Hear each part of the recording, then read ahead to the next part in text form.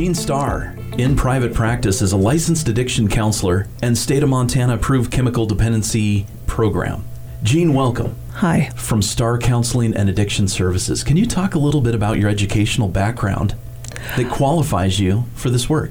I had to complete a degree in chemical dependency use, and I did that through the community college here and graduated from the university with honors in 2014. And I had to do a practicum and hours and then test with the state in order to get that licensed addiction counselor degree. And this is something that's close to your heart, this type of work. The reason it's so close to my heart is I have had family members myself that have had substance use problems, and it's just something that I'm really passionate about and that I care about how people are treated whenever they need treatment. That's the important component. There's the law, and then there's you're dealing with human beings and how they're going to get through the choice that they made. Absolutely. And so you were talking to me earlier about it being a poor decision and that you're the helping hands that kind of lift that person up. A person in that situation needs that kind of help. They do. Someone that, let's look at a DUI, that receives that DUI, they already feel enough shame and guilt. And my purpose is to help them get through this process of what we call ACT, and to do that in a way that is compassionate and caring and just to be helpful to them. You are an ACT provider, a state-approved ACT provider. Yes. Which when the courts find someone guilty of a DUI, they can come, or they need to find an ACT provider as opposed to being appointed to an ACT provider. Absolutely. In the state of Montana, your right to choose your provider is protected by law. So you get to choose who your provider is that is a state-approved provider that can complete ACT. And that choice is protected under the law. Absolutely. What is ACT? Can we take it letter by letter in this case? So ACT stands for assessment, course, or treatment. So the first thing that we would do is the A part. That's the assessment, because that assessment is what's going to determine the level of care that you would need. And there are two levels of care. There would be the course, which is Prime for Life. That is 12 hours of state-mandated education. And if you're doing that one, you're going to do it at home in your bunny slippers, because that part is done on Zoom. Otherwise, the other option is treatment, dependent on what that assessment determines. At home in your bunny slippers seems like a comfortable reset for somebody who's in this situation. Absolutely. They get to be in their own environment, still complete the requirements that they've been mandated to do. The course, Curriculum Prime for Life, can you talk to about that a little more? So the state of Montana requires that 12 hours to be completed as part of the ACT. So once those 12 hours of education are completed, then you have completed that piece. And then we move on to the T. T means treatment. So if you're not going to do the course and that assessment determines that you need treatment, there are factors in there that could determine that. It could be that you have a moderate or severe dependency, which would require you to do treatment. That's even on a first-time DUI. If you have a mild dependency on a first-time DUI, you can still complete the course, the Prime for Life. But if you have a second or subsequent DUI, the state automatically mandates that you do a form of treatment. Okay. And then you go into the assessment, and there's a handful of different steps and forms for the assessment. Starting with the biopsychosocial, can you talk about that? Sure. We're talking about your life. We're talking about, are you married? Are you employed? We talk about your family history. What was it like growing up in your home with your parents? We talk about any kind of substance use that you've had. Alcohol is a substance. So how do you drink? We look at that. And probably a lot of different backgrounds. Some folks who grew up in homes where there wasn't alcohol, and then folks who grew up in homes where, unfortunately, there was too much alcohol. Absolutely. It goes both ends of the gamut. And then we move on to screenings. Screenings. Screenings are something that help us to determine how you drink and how often you drink. And that just kind of it's a tool for us to use to help in determining that level of care. A quick aside, we were talking about number of drinks earlier, and the idea that you may have had more than one drink if you've gone out to a restaurant or a bar and had a beer that maybe has more alcohol in it, or a generous portion of wine might be 2 drinks, might be 2 glasses of wine. Yes. So in that biopsychosocial, whenever I talk to you about your drinking, how you drink, I'm going to ask you a question, and it's going to be, when was the last time you drank and what did you drink? So if you tell me that you drank a beer, I'm going to ask you what kind of beer, because there's domestic beers, but now we have so many craft beers, IPA beers, that alcohol content makes a difference. So there's a difference between 4 Coors Light and 4 IPAs. You talked about going out to dinner and having glasses of wine. There's heavy pours in restaurants, and you are more than likely having 4.5 to 5 glasses of wine. If you say, I only had 2 glasses of wine, you are probably drinking a lot more than what you thought you were. And that would come down to the screening portion, is where we would flush out this. Absolutely. And then we move on to an interview. What's an interview in a counseling session? So we're going to talk about all those documents that you filled out, that biopsychosocial information. We're going to start going through that line by line, area by area, and looking at those places. So you brought up some homes may have had a lot of drinking as when you grew up, and some may not have. So that helps me to look at, do you have a possibility of a genetic predisposition to substance use? So that helps in that as well.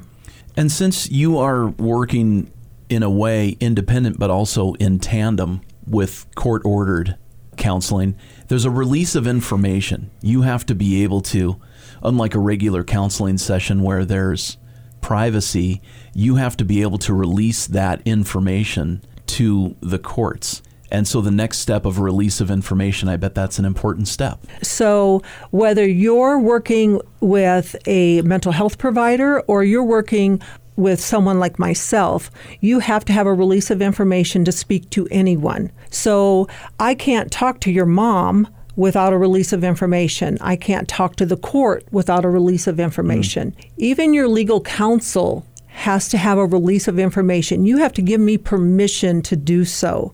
And folks, if they are under your counseling, they can get those forms online and take a look at what they'll be filling out. Absolutely. Yep, you can go to my website. All the documents are there to complete. You can see what some of those forms look like. There are some releases of information that if you're coming into my office, that we can do that physically. So people can also come by your office and pick up those forms. Absolutely. You're going to find those forms in a basket on a blue table next to a bouquet of flowers outside of my suite. You sound like a fantastic counselor. Thanks. Very open. Moving from counseling to a lawyer, do people need a lawyer in this case? That is always someone's choice to choose if they feel like they need legal counsel. I do not advocate one way or the other for that. In a first-time DUI, that's got to be kind of the scariest part, getting a DUI. Perhaps you knew what was coming. Perhaps you're coming to a realization that you have a problem. Perhaps you just overindulged.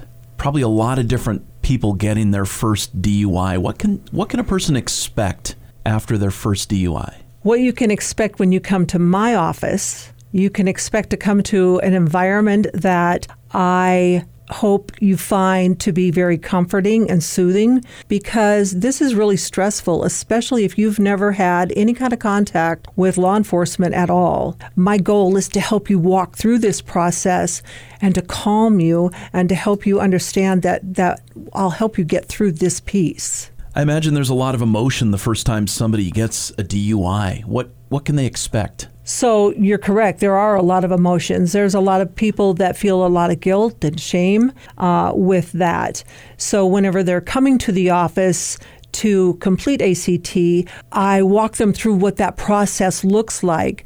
Hopefully that will help to calm them so they know exactly what they're doing and when they're doing it. So now that the intake is done, the documents have been completed, the assessment has been completed, now what? Where do we go from here? Now I'm going to have a conversation with you.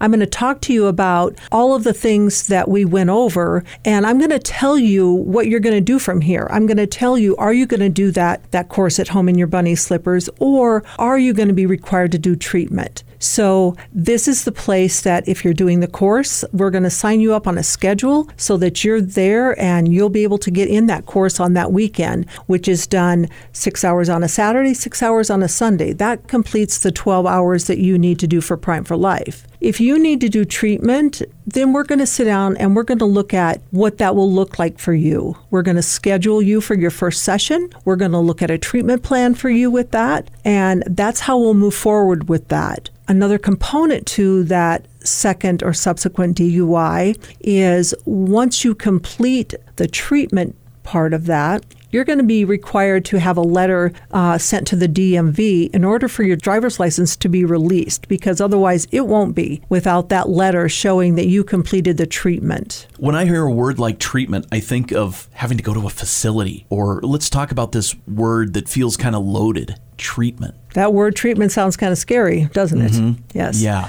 Treatment, there are levels of treatment. An assessment could determine that you need level 1 care. Level 1 care means that you and I are just going to meet once a week, and we're going to have some education. We're going to learn some coping skills, learn how to change some behaviors, have some empathy for other people with a DUI. If you need level 2.1 care, that means it's intensive outpatient services. You will then do 2 groups a week with someone. You will also do an individual session with someone. And then that third level of care, 3.5 care, that is hospitalization. And that one is more frightening to think about if you need to do that part. So at level 1, outpatient services, that's where you shine. That's where I come in. That's where we are going to have sessions one-on-one. Generally, it's once a week. I look at education. I look at ways for you to understand where are your high-risk areas that you're driving impaired so that you can make change with that.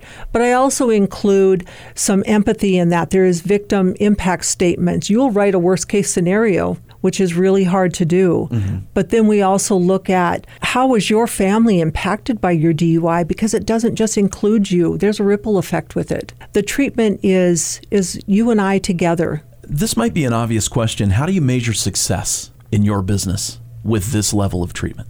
What are you going to do the next time you're drinking? How are you going to change that behavior? What are you going to think about that we work through that is going to make you think about not making the same choice that you made to get here in the first place? And so you are an expert on the level 1 outpatient services at Starr Counseling and Addiction Services.